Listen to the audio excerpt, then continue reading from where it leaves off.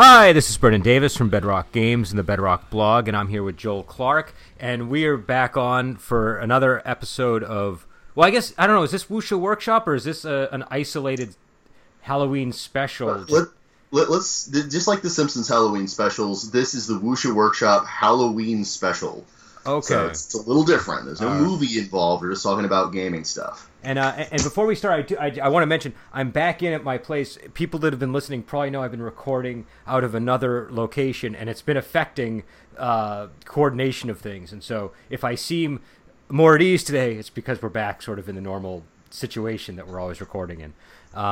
So today we're going to talk about House of Paper Shadows, which is the Halloween module that that I put out for Bedrock Games, and Joel was kind enough to take a look at it and give me some thoughts on it, and we just decided that we'd talk about it, to sort of celebrate the release and celebrate Halloween, because the intent of the adventure was to put out like the perfect Halloween module. So yeah, I don't know. I guess I'll put the ball in your court, Joel, because I can't really say anything without just sounding like I'm trying to sell something. So right, the author reviewing the own work always has a sort of I don't know, just kind of vanity thing to it, I guess. But like I think that reasonably you should be vain about this. I would be really proud if I had made a module this good. So taking it from your goal, which is making what is basically the perfect Halloween module, and my goal, which is getting a module that is something that I would actually put in a game, run, steal from for a game. You did really close on both of them. I would definitely use this. I don't know if it's the perfect Halloween module, but like, no joke, it's up there. It's really something. Right before the podcast, I was telling you about how I was like looking through it, and I was like, this is fantastic, but it reminds me of something, and it reminds me of Castle Ravenloft, in that it takes it takes something that isn't necessarily universally horror, which is it's for the Ogre Gate RPG you made, right? And that's not a universally horror game, just like D&D is not a universally horror game, but there are horror elements in both. And it emphasizes the horror element in a way that is really immersive and fun. It has a lot of elements in common with Castle Ravenloft, in that it has a really beautiful isometric map inside, which, by the way, I was just going through a couple of days ago, just kind of admiring it, and I was recognizing, I'm cracking it open right now and checking it out, I was recognizing a very fun element, which is the art itself is extremely easy to correspond to the gameplay. Like, the isometric map is right next to a top-down map with the key, and the key links very cleanly and directly to that isometric map, and that links very cleanly and directly to the descriptions in the key, which are incredible. Like, for example, I could go on about this. I'm going to go on about this a lot. It's really freaking beautiful. But for example, here in the kind of like northern chunk, the northeastern chunk corner, there's this really fascinating, like, organic looking room that's drawn on there in the isometric map. And as you go up, it's a multi-tiered structure. It's this kind of stone roundhouse. That same organic looking structure is in every room that's above that vertically. That's really visually arresting. So I can just look right across over to the top-down map, which is keyed, and it directly corresponds to this room 8, and of course other rooms about 27 and 44. And indeed, if you flip to any of those in the key, which is a couple of pages off, you get these wonderful descriptions of this room that is filled with this horrible fleshy mass, the spirited flesh of Zun Li. Yeah, that... Again, this is one of those things where... And I like, actually, I have to compare this a little bit to Maze of the Blue Medusa, which I also recently acquired because they did a reprinting, thank God. I've been trying to get my hands on that forever. And they do the same thing where, even though that module does tell you that only terrible GMs, quote-unquote, read directly from the text, you're very tempted to, because the text itself in the key is extremely good. Mm-hmm. It's evocative, it's fun to read, and it's fun to say out loud. And so it gives you every reason on earth to not take its advice. And I kind of feel that same way. Like, I could seriously, like, if this whole review was me just being like, and this is cool too, and just reading out loud the exact literal text here, it would still be a pretty glowing review. Well, I appreciate that.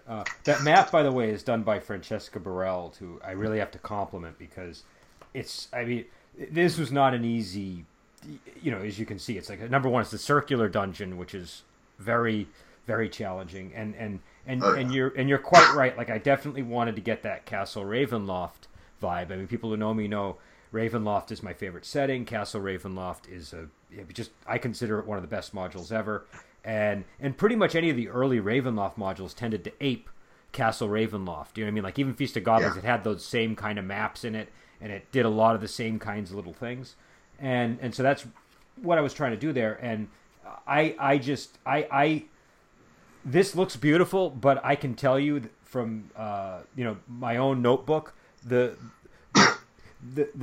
which I don't have here. I left it at the other location. Otherwise, I'd show it to you. But the original maps that I gave Francesca are pitiful. They get the job done. Do you know what I mean? Like I knew what was where, and for my purposes. But she had to do a lot of work to take those model maps and turn them into something really amazing. I think you can actually find this map online. I think it's on her page. Yeah, like, she posted on her Instagram, and I think she's got like various images of it online in different locations. You should link it. You should really link it into this video or this because oh my god, the map is gorgeous. Remind me, because I will always forget to do these sorts of things. In fact, you know what? People might hear some clicking, but I will type a note to myself just so I don't forget. Y'all are gonna thank us even if you hear the clicking. This map is gorgeous. Yeah, it's a really good map, and I think I don't know. I really, the big challenge of it obviously is again the circular dungeon is sort of a tricky thing to do, and so I just was very impressed. I've never seen anything like this before. Not that's specifically like a roundhouse circular thing, and it's multi-tiered, which is another fantastic thing about it. Not only so I've heard this termed in modern game design as location-based adventures. Yeah, which is one way to say it. But I think that in a more primal sense, this is just the architecture of the place itself is an element of the whole thing. Like there's something almost sinister even about the shape of this place, and it's the circular theme comes back into it because there's a chunk of this which is its own little self-contained adventure, which is the time travel thing with the time sword, which also is I can't. There is so much, dude, packed into this that it's hard to even talk about. Because, so the map is really good. Mm-hmm. The map looks good. And then if you get into the key, not only does it look good, it's like this horrible funhouse dungeon of all these horrifying things. There's really creative and interesting traps. All the treasure is unique and has a unique kind of haunted horror aspect to it. Like just today, I was going through it, and and by the way, that treasure, not only is it keyed into the rooms, there's also a separate part in the end of this that specifically tells you, again, what all the treasure does. Which is fantastic, because it means you don't have to necessarily put it in the keyed room. Oh, God, it's easy to kind of spiral out and see all the stuff this module can do. So you're going to have to bear with me. I'm going to gush a little bit. But just to give you an example of the one I saw today, it's the robe that the Ghost Hunter died in. And his, let me see, where is it? Where is the damn thing? It's the robe the Ghost Hunter died in. And his blood stained it. And so now if you wear the robe, you have ghost hunting powers. Yeah, that was... And I think that was an idea that was inspired by a movie called The Bride from Hell that I saw, where there was a robe that was kind of like that. And it's a very wuxia kind of thing. But there's not a lot of places in this, and this is a problem, a reasonable complaint that people have with D&D, which is the whole go in, get gold, come out, is a very prevalent chunk of old D&D, because gold turns into experience points in older D&D. And although that's fine, it's a little bit bland to just count gold pieces and what have you. And this module very skillfully sidesteps that, because it recognizes that magic items and treasures are something that give you power without necessarily being linked to a numerical expression of your character getting more build options. Yeah. So, which is something you can totally do in D&D. I mean, when I run D&D campaigns, I tend to lean on the magic items a little more than on the gold pieces, but. I mean, and I think it also depends on the edition you're playing, because different editions will emphasize magic items more or less.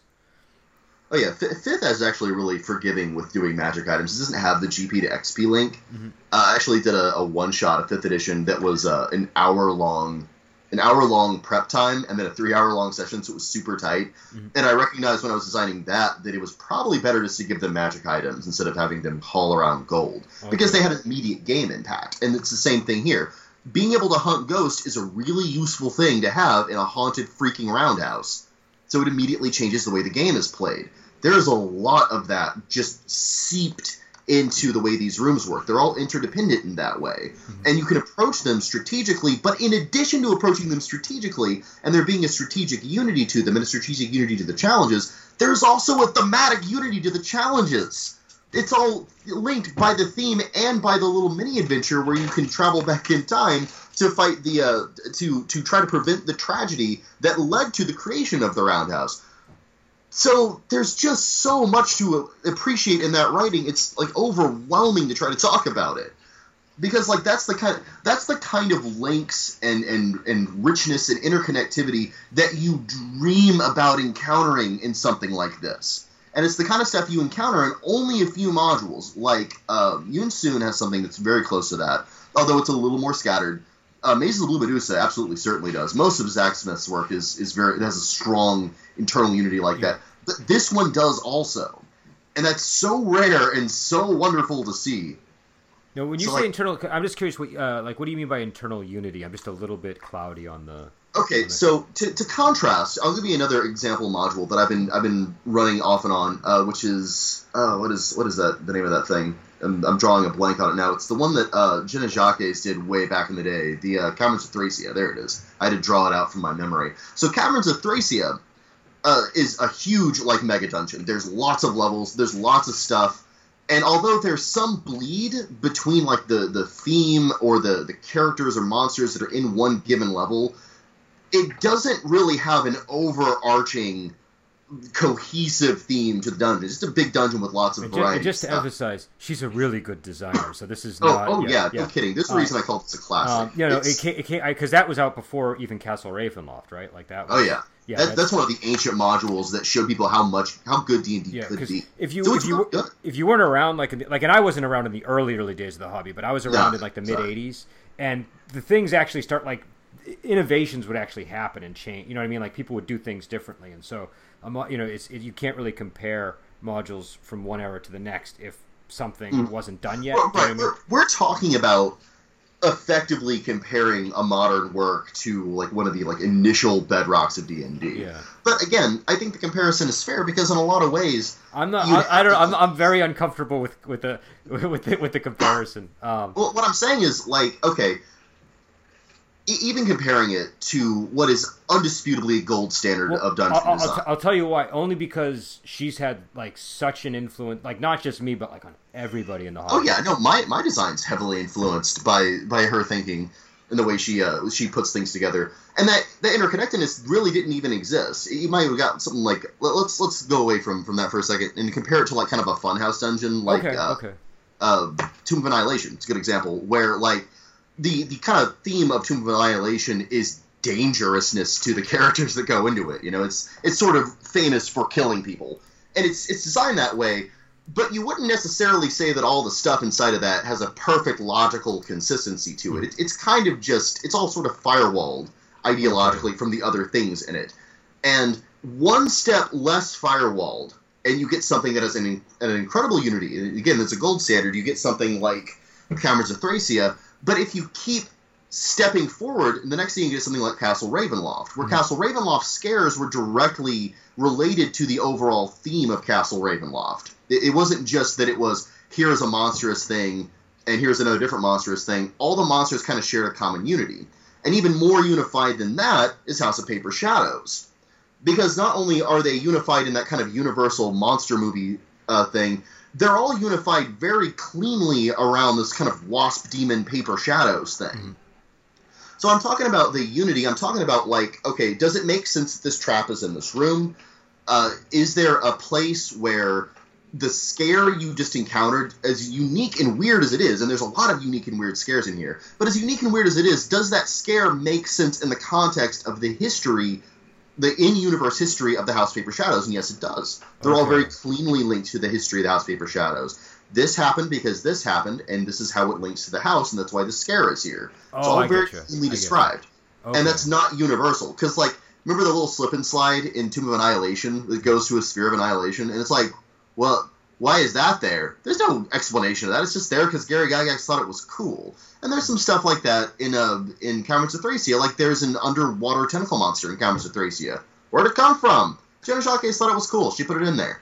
You don't necessarily need to explain that thing in that way. Also, but there's something to be said too for the opposite approach, which is you put it there without explanation, and then the GM has to come up with the explanation after. Right, this can be cumbersome. Yeah, that can be cumbersome, but it can also be, I think, in the hands of like a competent GM, that can be a very effective, not just effective, like a fun way to run a game. Like when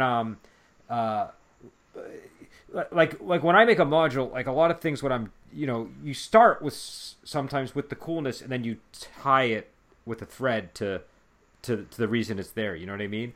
And I think that's an exercise. Like every GM that is accustomed to using random tables, for example, they have to get into that ability to do that, to be like, oh, this weird thing came up. Why is it there? In a module, you don't necessarily have to explain why it's there, but when the players start prodding it during a session, you may have to. So yeah, that's one of those things you may have to justify. I think is what we're going there. Like just as a stupid example, if there's a kobold in the room and the players, instead of killing the kobold, decide to torture it and demand, why are you here? Where who is your leader? You have to come up with stuff, and so it's that riffing. Why was this kobold there? Yeah. The reason the kobold is there is because I rolled a 7. Which, by the way, my understanding is that's what caused the original Castle Ravenloft in the first place, which was that it was the result of a random result coming up on a table where I think Tracy Hickman was making a like a random dungeon or something, and a vampire came up, and it became this thought of exercise. Well, why is there a vampire in the dungeon? And then I think that led to, if I'm correctly informed, that's what led to Castle Ravenloft. I like that too. Actually, I really like the really, really ancient dungeon encounter tables. Those got linked to me forever ago when I was trying to make another different game I was trying to make. And I got to looking at those, and I love that. I love that there wasn't anything attached to those tables. It was a pure exercise in creativity. Because you would roll and you would get Manticore on level 3, and it's like, what is a Manticore doing? Using that as a spur for your own creativity is a really good idea. And it does kind of force you to think about things creatively. And you do, as a human being, as a pattern-seeking creature, you do naturally kind of seek to sort of unify the internal logic of the random stuff you're pulling out. D&D is really cool for that. Actually, a lot of role-playing games are really cool for that. So I'm not gonna knock that, because I do like that as a distinct thing. I think that's really fine, and actually it's something that you should seek out a lot.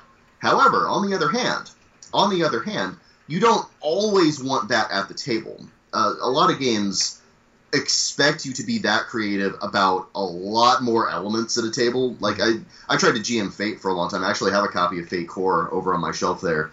And when I was running it, what I found was I did like the versatility, but I found that I had to do that for every roll and every stat and everything that entered into the game. Mm-hmm. Like, because whenever you roll, you don't just generate, like, yes or no answers. You generate whole new aspects, which are important elements of the game that tell you something about the narrative of the game, because it's a narrative-based system. And that level of spontaneous creativity is something I wasn't really comfortable with as a GM. I like having the map there. I like having an idea of where some of these encounters came from. Like, to give you a contrasting way of doing the encounter tables, I build the encounter tables out of things I've already keyed into the dungeon or the things around the dungeon. So, like, if it's, like, say, the House of Paper Shadows and it's in some given geographic area, whatever monsters are wandering around that geographic area, whatever things have a lair there, in addition to whatever's layering within the house itself, I use that as the building blocks to make the encounter list, so you don't have weird results coming up. So it very much gives you... Yeah, right. There's a lot more unity to it that way. You don't have to have any creativity at the table. No, that's true. And for a random encounter table, that's what I think most people do. That's what I do for sure. But I think what I was saying, I was talking more about random dungeon generation tables. Yeah, which is a little, and you can do that spontaneously. If your style is such that you can find a way to justify a vampire being in this dungeon on the fly, and that's like something that's really satisfying and fun for you as a GM. That's totally a thing you can do. I'm not going to knock that style because I've done that before and it's fun. I think the advantage. Go ahead. Oh no, that was pretty much what I had to say. I think the advantage of it is you come up with stuff you wouldn't normally think of. So like when I first was trying to sort of think of how to make a Wuxia game, it was coming on the heels of many 3rd edition Wuxia campaigns that I had run. That was sort of that became sort of my preferred system for Wuxia. I had other systems I liked. The biggest problem with them generally being that they were usually harder sells for the players, and Wuxia is already tough. So 3E was often the best thing because it had that wonderful ability to customize through the character optimization and build system, which in a lot of ways I often thought of as a negative, but for Wuxia I found that to be really useful. And so, but 3E is a very dungeon-oriented edition of the game. And, and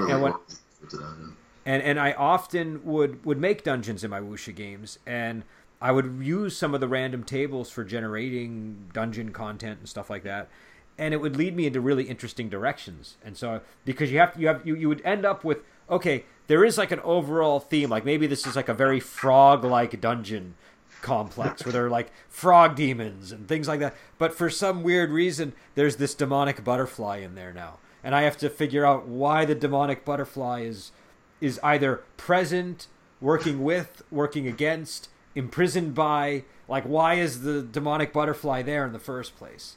And so it can create that variety in dungeons very important too, because it winds up being really kind of samey, like, oh wow, more frog demons, but you come into a room with a giant magic butterfly. The players want to know the answer to that question, and if you have thought of the logic beforehand, it's great. Yeah. Well, which could lead us directly back to House of Paper Shadows. There's a huge variety of cool ass things in here.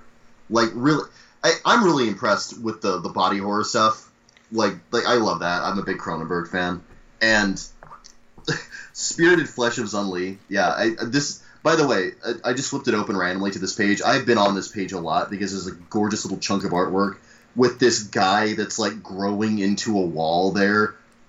That's one of my favorites. That's inspired by Hex, which is a movie we covered on Wuxia Weekend a couple of weeks ago.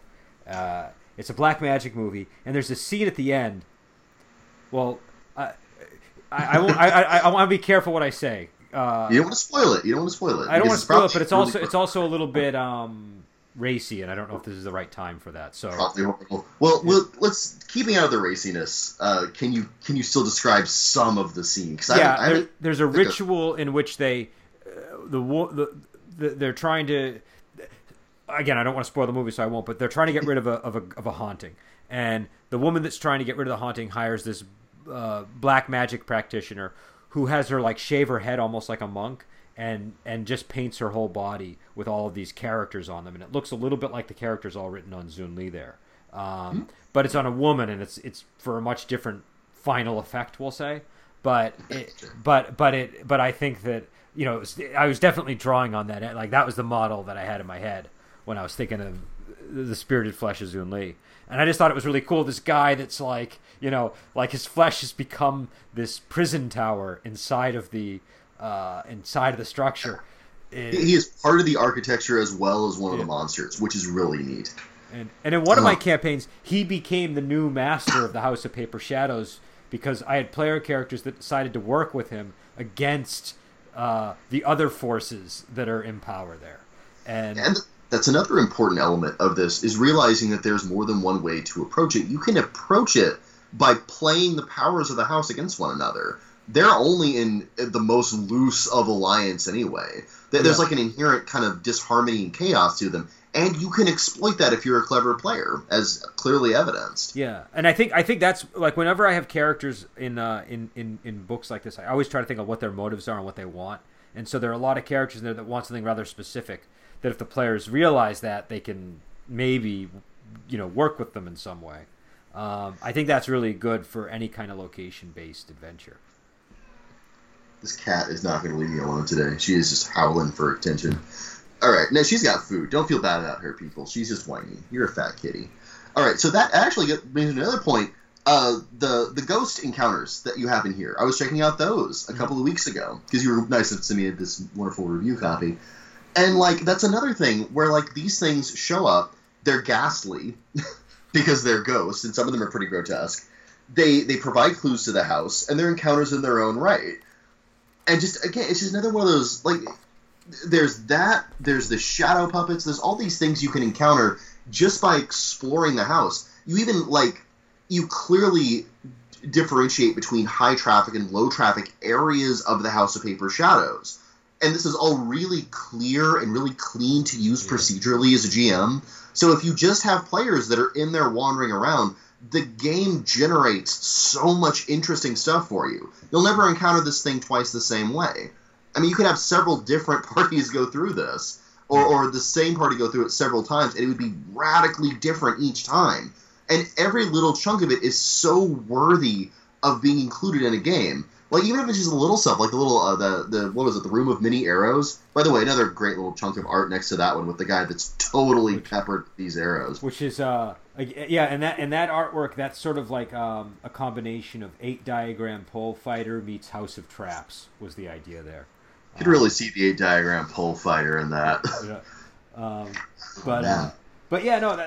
Well, the high traffic thing, that was a result of playtest. That was me realizing in playtest, like, you know, I needed to have like areas that were high traffic designated because of the circular structure of it, and it was both like number one just to make the module more interesting, but also sort of a plausibility thing where it's like, well, they're gonna have people patrolling these areas of the house.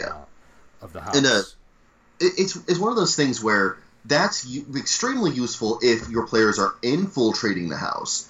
And it's something that's a little closer to window dressing if they've been, say, invited to the house, because it gives you the opportunity as the GM to take a high-traffic area and use that to introduce these elements visually to them as they're going through the house being led there and these things are being described to them.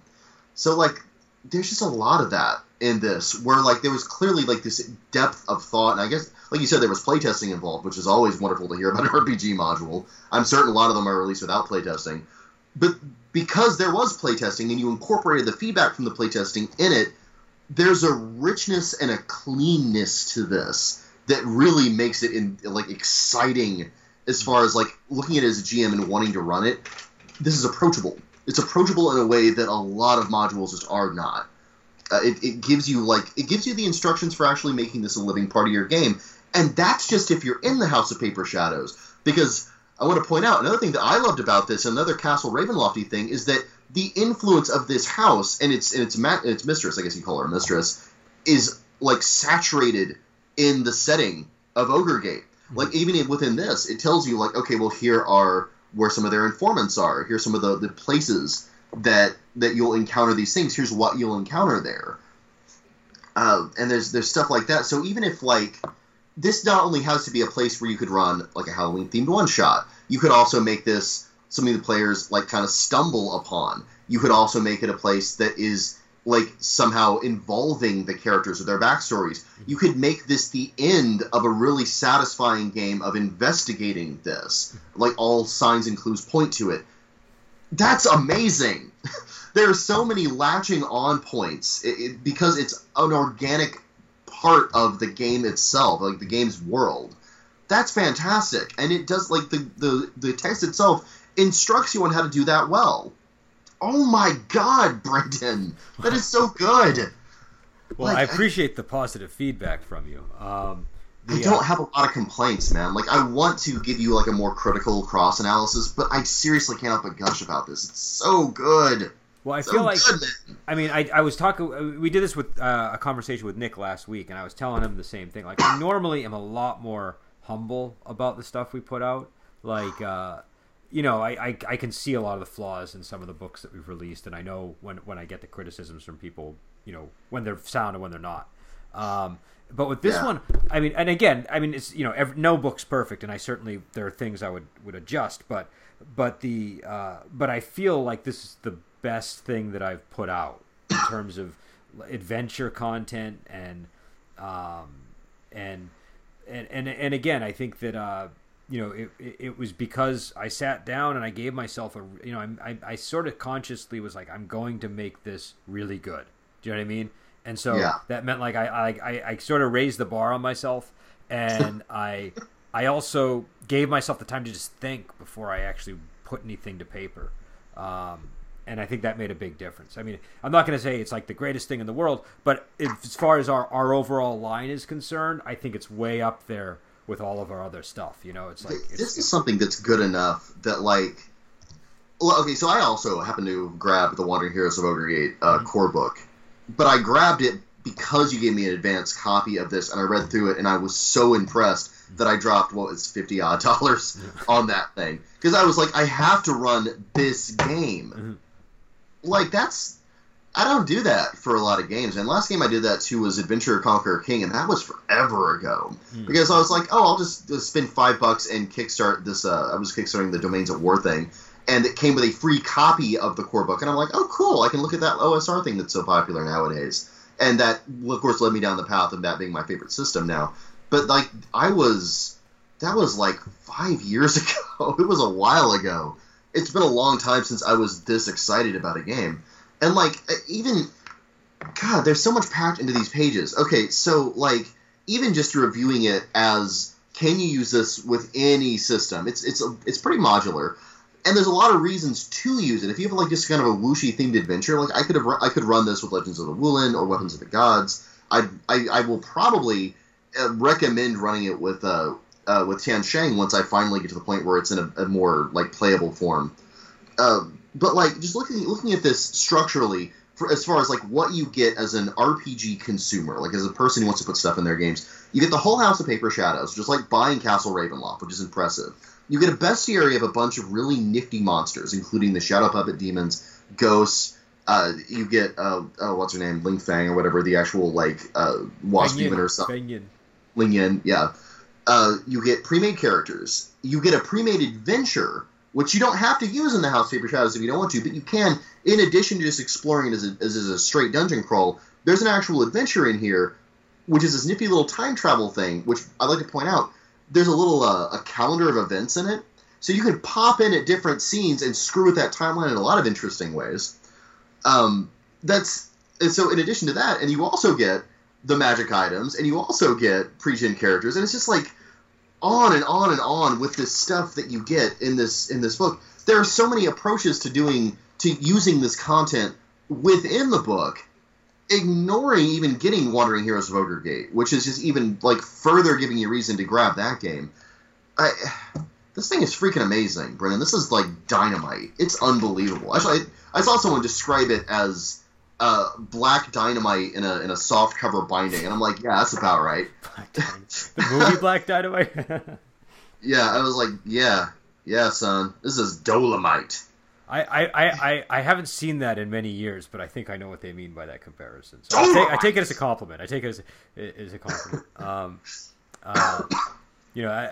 But yeah, no, I mean it's sort of like again, I mean it's sort of an odd brew of different influences. But if you like the old sort of 70s style horror, if you like body horror, if you like sort of these darker Shaw Brothers movies, that's kind of what was percolating.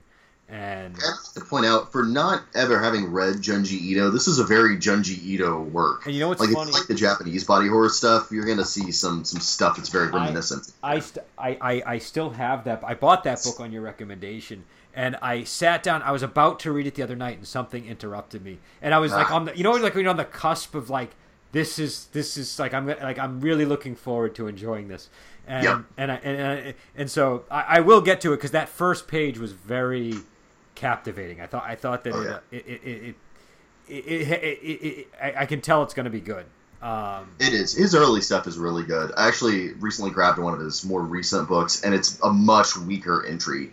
Okay. Unfortunately, it's like a 2015 book. I forget what it was called, but this is a collection of short stories, and like they just don't have the intensity of some of his earlier stuff, like especially Uzumaki, but also Gyo and the Fault of what was it? The Amishigaru Fault. I forget what it's actually called, but it's something like that. The Ashigaru Fault. That stuff is like almost sickening in how frightening and repulsive it is. So, and again, like that same kind of caliber of horror and just the icky, squicky gookiness that makes this such a great monster bad guy adventure very present. And like, I'm not even commenting on the binding, which is really good. I'm not commenting on the art, which is breathtaking. I'm not commenting on the layout, which is really crisp and really readable. There's so much in addition to everything I just talked about. Like, it's hard to not gush. There's almost nothing in this. I can't think of one thing I would change about it. Like, I have yet to run it, granted, but like, I've ran things that are similar to this, and they run like clockwork. I don't have any reason to believe it won't. It's not too weighty. You keep all the descriptions. I can weigh in there. I think because I had a review out, and I know that the reviewer had a little bit of trouble with running Ogre Gate the first time using this module. He liked the module; he thought it was fine, but like it was his first time out, and Ogre Gate is the kind of game where the challenge to it is it has all these kung fu techniques that are these moving parts. Yeah. And that the way I describe it to people is it's like running a campaign of D&D where everybody's a spellcaster. Every NPC, every important character is a spellcaster, and you have to keep track of all these different spells that people are performing. And all the NPCs too. Yeah. So I think that's been termed exception-based design, and that's because it's being contrasted with a more unified central mechanic, like you'd seen something like Fate, or even in like D&D with like the roll D20 add skill modifier mechanic. Those are central, like universal mechanics, and then exception-based design is stuff like spells, or in this case, kung fu techniques, which all do very particular things within the rules. Yeah, and what I would say is it's definitely something to be aware of when you run the module.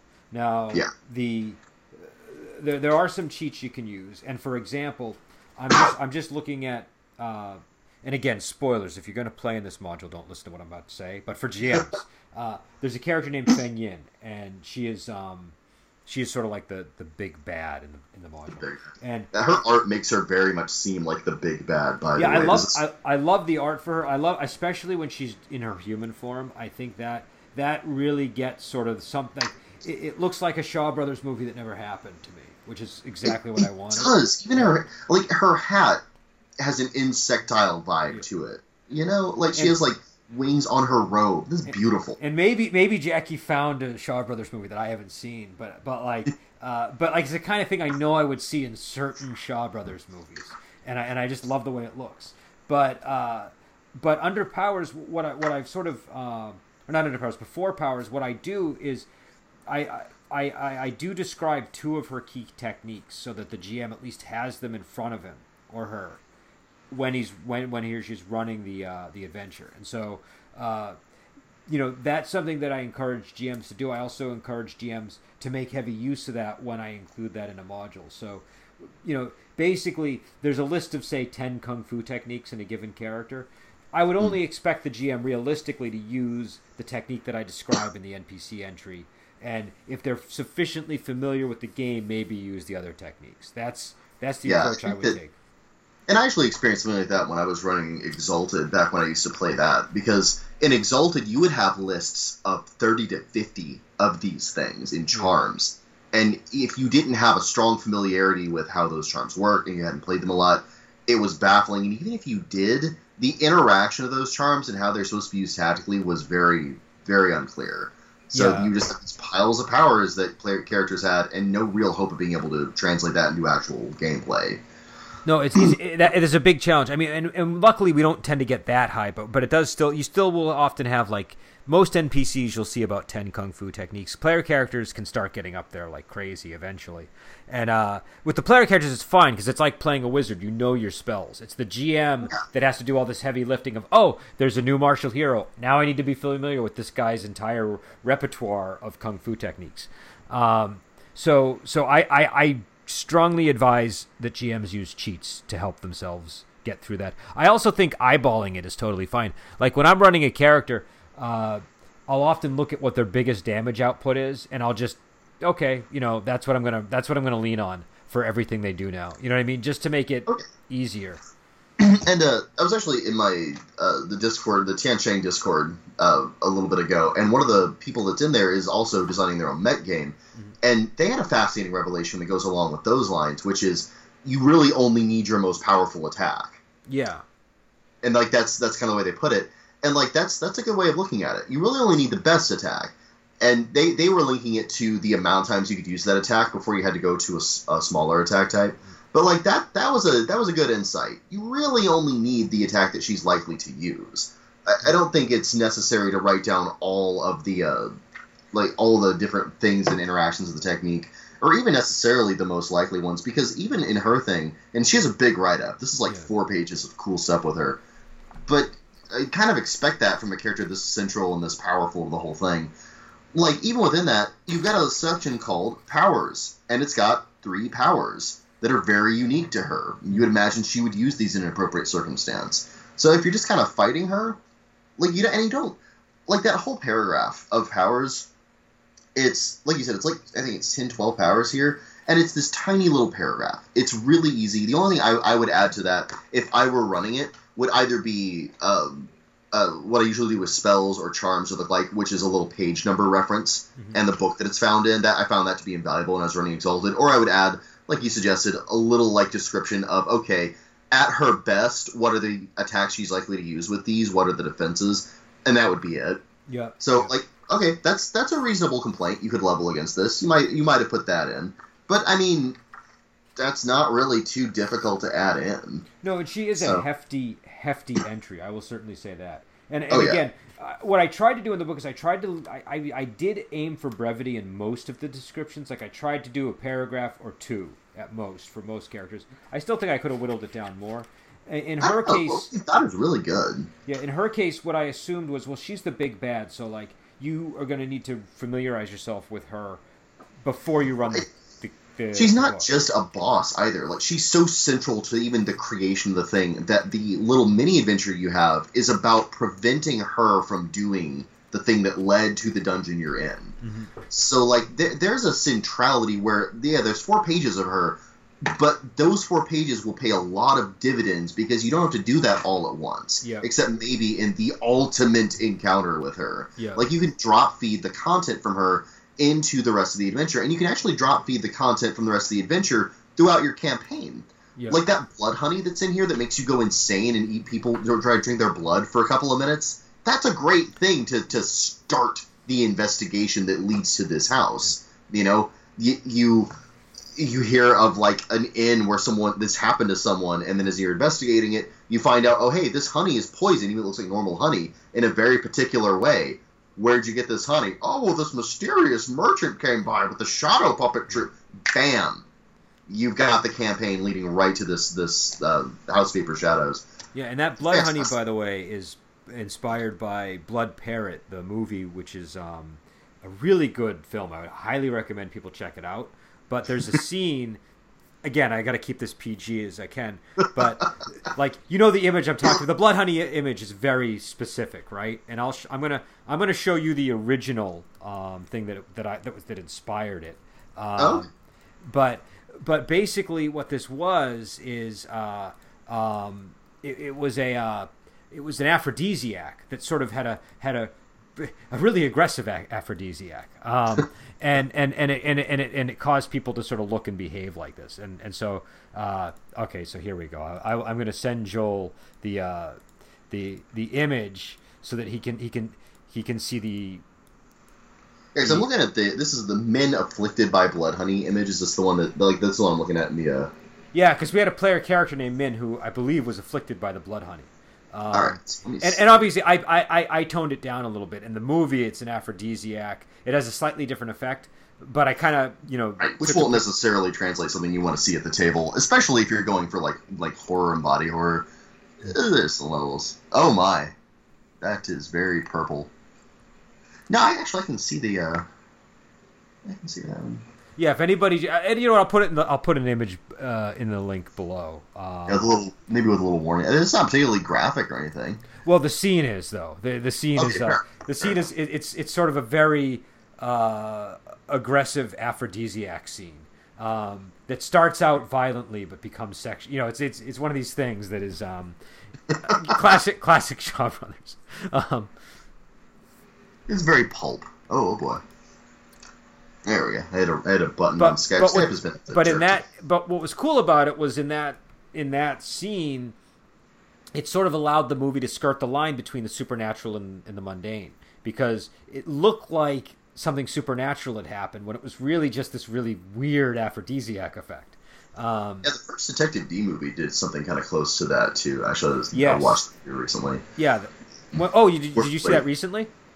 Yeah, no, I saw it a long time ago, and I really liked it. And I was like, at first, it felt a little bit like Sherlock Holmes versus the werewolf, kind of, where it was like you've got someone who is basically the Scooby Doo of his generation, where everything has a mundane explanation. There's no such thing as magic. It's all science. He's a very Enlightenment era hero, and Detective D had something similar to that.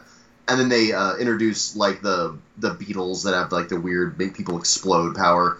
And like for me, I was like, okay, there's no science that backs that up. And then I thought about it, and I'm like, well, but it's not completely out of the question that something like that could maybe exist. And also, if I'm not mistaken, didn't they eradicate the beetles after the? Yeah.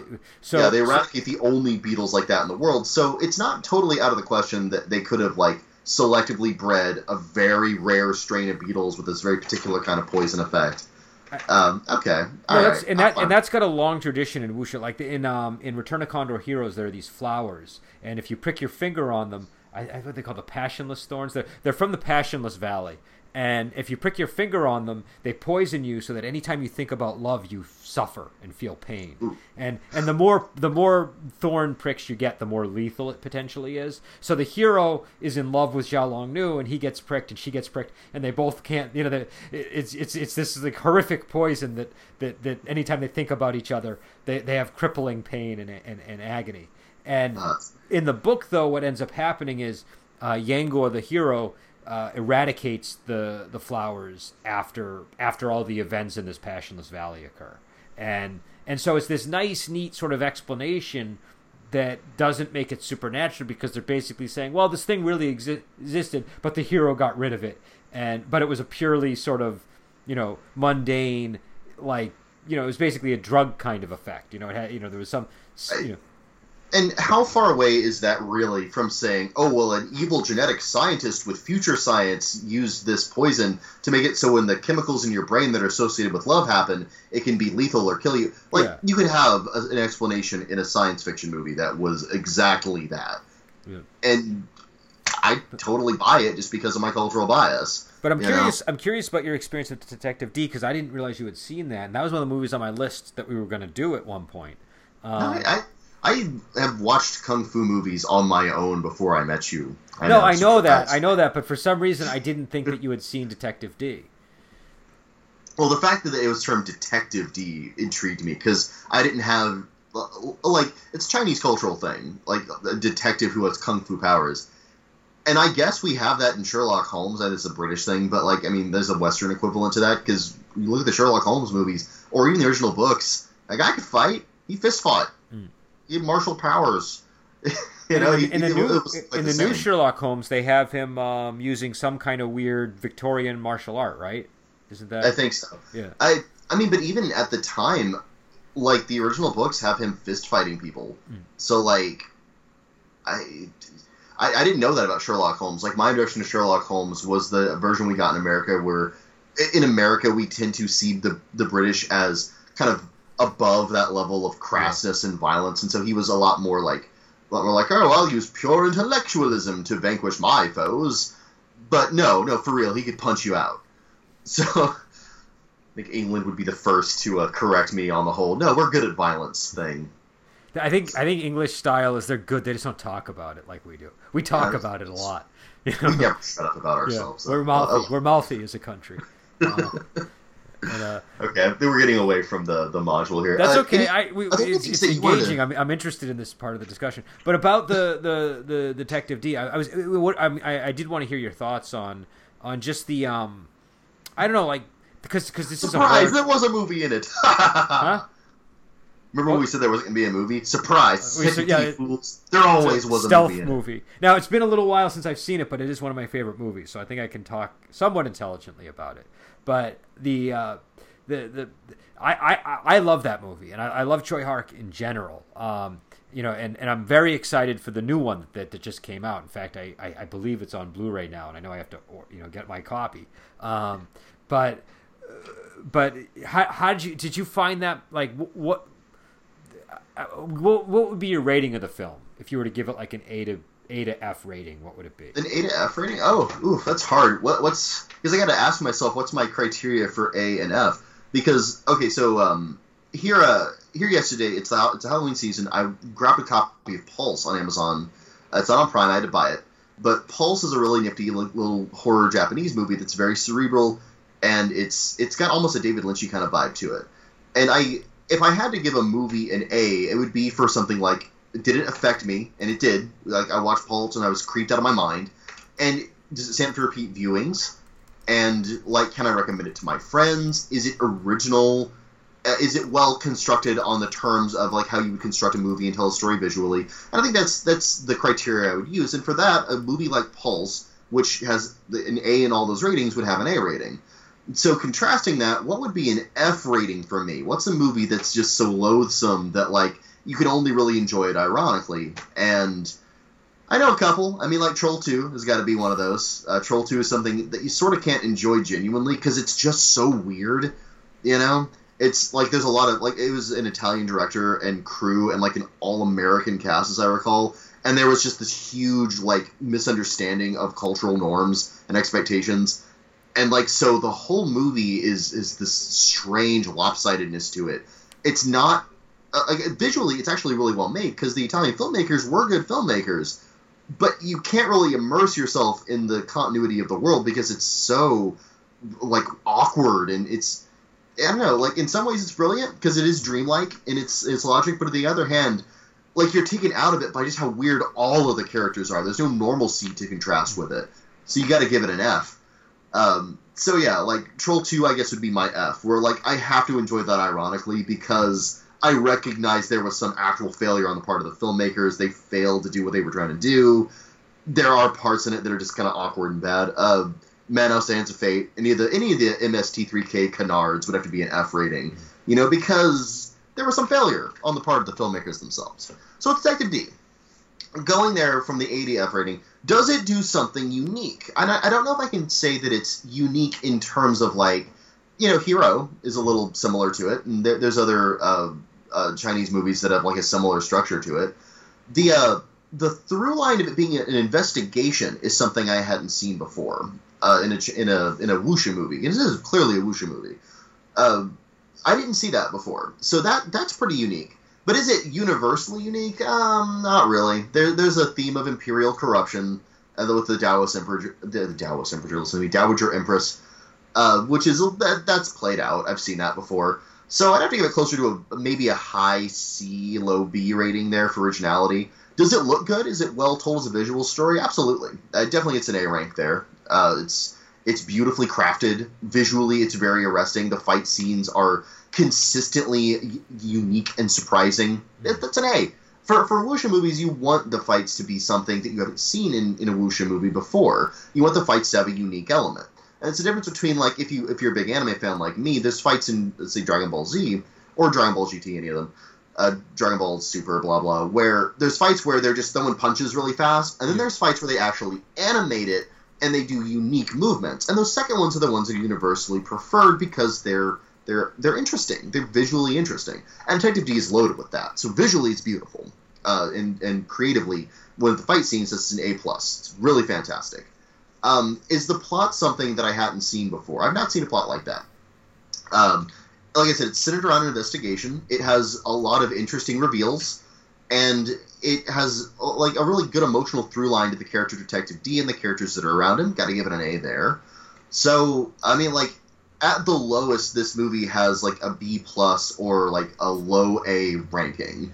So I don't know if it's, like, quite on the level of creativity and uniqueness of something like Pulse. But as far as being well-made, entertaining, and having a lot of good, creative, unique ideas, it's definitely higher on the spectrum. So I'm going to go with a high B rating. It's not my gold stars, but it's definitely, it should be proud of its place because it really is a movie that's worth your time. And again, I don't say that about a lot of movies. I think there's a lot I like about Detective D. Number one, the atmosphere is perfect. Yeah. It just has this atmosphere, and Tsui Hark is so great at creating these little worlds. There's that underground marketplace in that blue, like that. Number one, if you're a D&D fan, you want to just fast forward right to the underground marketplace scene, because that's like a beautiful place to sort of use as a model for a dungeon or any kind of underground structure or section of a city. Visually it is, and also, it's a dungeon that isn't hostile in the way you typically think of a dungeon as hostile. It's a lived-in place that's more friendly to just an adventurer going into it. It's like a goblin market in the middle of a mega dungeon. Yeah, exactly. And I just think that's great. I think we'll call it the entity that they fight there is brilliant. That would a GM could. 8 GMs could watch that scene and come up with 8 very different but very cool monsters or foes to send at the party, just based on the premise alone. I think that was a really cool. That premise was perfect. And I love the Beatles. The Beatle, the whole concept behind the mystery I adored. And a good thing to point out in that fight is that it again directly relates to the theme of the movie, because when Dee's fighting them, he's a badass martial hero, but he doesn't beat them because he's a badass martial hero. He beats them because he figures out that there's a mystery behind what he's fighting, and he solves the mystery, and that's how he wins. And also Andy Lau plays Detective D, and Andy Lau is an amazing actor. And so I think this was a really good role for him. At the right time in his life, you know what I mean? It was like just the perfect moment for having him in this role. But the standout for me in this is Carina Lau as Empress Wu. That is the part of like she hangs over the whole movie and just like haunts it. She doesn't have all that many scenes. She's got a few key scenes, but most of the film is about Detective D. But they have a few points of interaction, and it just creates this I don't know what the word is, just this sense of doom and dread over everything. Do you know what I mean? Because she's not quite a bad guy, but she's kind of a bad guy. She walks this very fine line in the movie that's difficult to pinpoint. She's antagonistic overall to Dee, but at the same time, she's not entirely unsympathetic or even like unapproachable or even villainous. Yeah. She does use villainous techniques, but she's a rich character. She's well portrayed. I think the theme I've seen before enough that I feel like it's played out, but I think the way it's carried off in this movie is well carried off. I can't complain about that. I think the theme is somewhat unique in that it's Empress Wu rather than an emperor. And sure. Empress Wu is the only, she's the only woman to really establish a dynasty that was governed by a woman. There have been other empresses that had power, but not official power like she obtained. And so it's an interesting historical moment, and the way that they sort of have her embody. I guess the thing that she embodies in this movie is pure politics. Do you know what I mean? Just sort of like the imperial politics that would make somebody like Detective D either useful or disposable depending upon the circumstances. It's not that she hates him and she wants to cause him harm.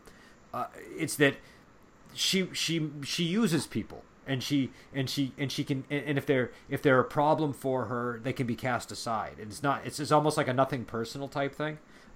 There's a powerful element of realpolitik to it. Yeah. And I think that we're supposed to read that again because it's for a Chinese audience. So I think we're supposed to read that as sinister at its core because it's rejecting like Ren and more like traditional Chinese like Confucian values. It's like there's no heart behind this. It's all about practicality, and that's not how we're supposed to do things. That makes it villainous. But as an American, I was like, yeah, realpolitik.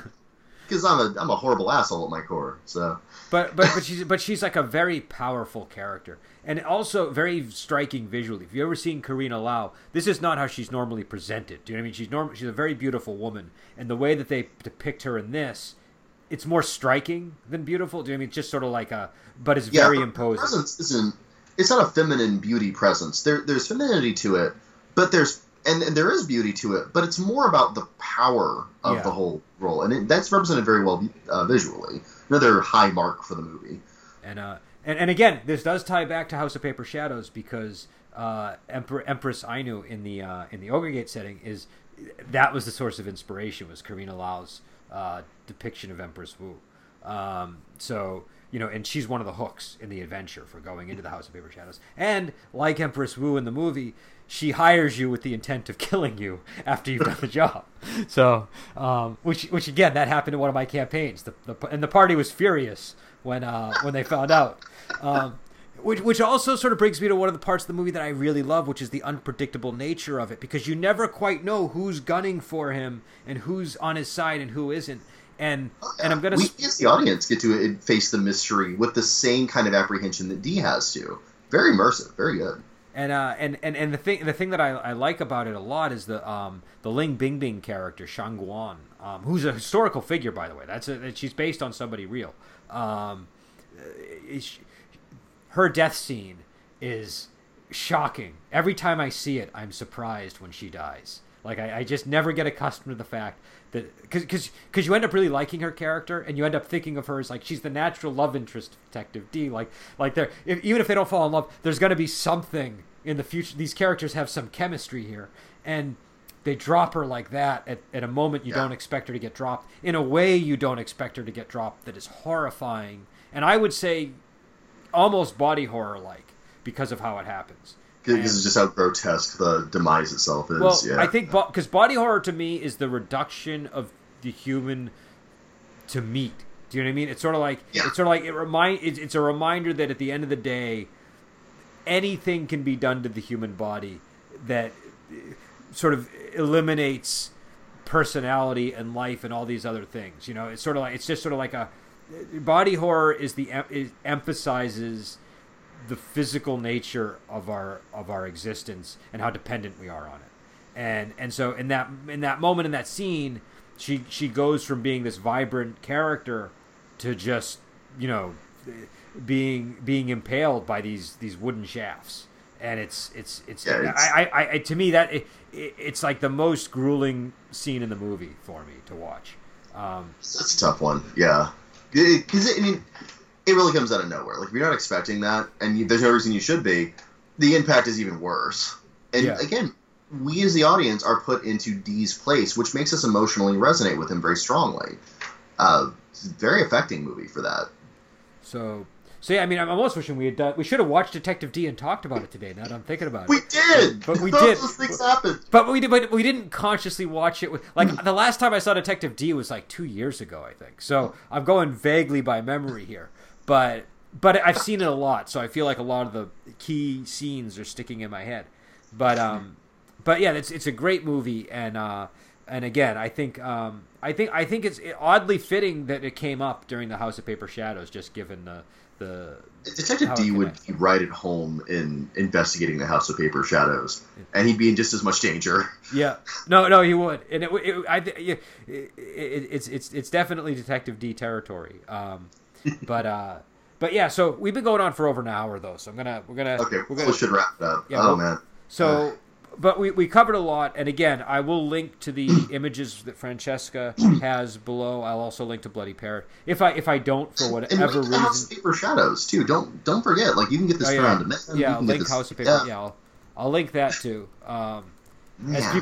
So marketing's not like my number one skill. People might have noticed. So. Trust me, they want to buy it. Yeah. I wanted to buy it. I wanted this so hard. When you sent me the PDF review, I was like, holy dude, you've got to send me the whole thing. I've got to review this. I need to do a proper review of it is what I need to do. I've been so slammed with stuff lately that I've not been prioritizing doing reviews. I've got actually a couple that I'm behind on. I totally understand. But I really want to run this first. Like, I want to run it and then review after the running, because then I've got the designer commentary from you. I've got my own personal reading, and then I've got actual experience in having ran it. So with all three, I feel like I can give it an actually worthwhile review. It deserves a review. The one thing I will say to you when you run this, the rule to keep in mind is how cathartic uses of kung fu techniques operate, especially on counters, because that matters a lot. If you have characters that are fighting against a higher level character in Ogre Gate, and they want to use a counter, they're supposed to use it cathartically, unless otherwise stated. So, so that matters because it limits the amount of cathartic uses that you can effectively do in an evening. So, that's something I always point out to people is the is that particular rule, because if you don't see it, it really changes the dynamic of the game. We may have to do another one of these at some point, just about Wandering Heroes, talk about the system itself. Because now that I'm becoming familiar with the game you designed, I do want to talk about it, and you seem like kind of the perfect guy to talk about it with. Yeah, so. I might know a thing or two about Ogre Gate, oddly enough. But it's funny. I probably have players that know more about it than I do at this point. Like, you make a game, and then like you get people that get like even more nerdy about the details than you. And I have one player in one of my games who figured he's like a whiz Magic player, and he's like just one of these people that's like, he's also got a really good memory. His memory, like I've tested our memories just when I've been hanging out with him, just on my own, not like as like a literal sit down quiz, and I can tell he's got a better memory than me, and he's figured out the whole system. But yeah, I do know a thing or two about it, so I'm still worth talking to. But I did make it after all. but yeah, but we'll let you go. And again, you can pick up House of Paper Shadows at RPG Now or Drive-Thru. You can order it online. It's available. I have a link to the Studio 2 site, but you can also get it at various places online. It might be on Amazon at this point. I don't know. Usually by the time it gets to Amazon, it's not quite at the same hefty price tag. I think ours is $19.99, which isn't too bad actually. But it's worth the price of admission. Yeah. Trust me. Yeah, I'm pretty comfortable putting $20 on the back of this book. I think. And it's really thin. This is something that alarmed me about it. So when I got the review copy, I was used to reading the PDF, and the PDF feels gigantic. Not because it's weighty, but because it's so like dense and rich with cool stuff. So when I actually got the paper copy, it's really small. Yeah, it's lean. It's 100 pages. You're not going to regret that size though, because it makes it a lot easier. Yeah. It makes it a lot easier to read. I'm certain it makes it a lot easier to run. It makes it really easy to flip through to your favorite bits. It's well laid out enough. You don't have to worry about that. And again, the only comparison I can think is to Maze of the Blue Medusa, which is optimized to be ran directly from the book, like crack open the spine, here's everything you need. This is really close. It's not, I mean, like, clearly you don't have that level of transparency, but like, you're really close. Like, this is something that's got a really clean map, key, and then the elements are all like right there, right where you need them. I will say the thing you need to do though is the background information is very critical, and if you don't read that in advance, you'll be struggling. So I'm not about Maze too. Like Maze, you really should play off the cuff, but like you need to read, like any Mega Dungeon, you need to read it before you start it. Well, where it'll trip people up is if they hit that mystery time travel adventure. That's when that becomes very important because you have to kind of know what happened. But yeah, so people can definitely pick it up, and I encourage them to do so. And hopefully, we'll be back on. I think our next movie is going to be a Chinese ghost story. We just have to secure a version for everybody. I got to get it.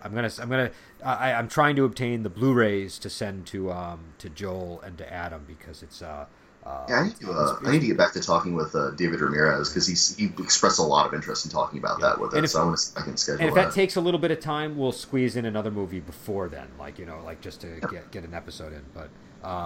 But I think it should be, obtaining them should be easy enough. And anyways, we'll be back on, and we will talk to you later.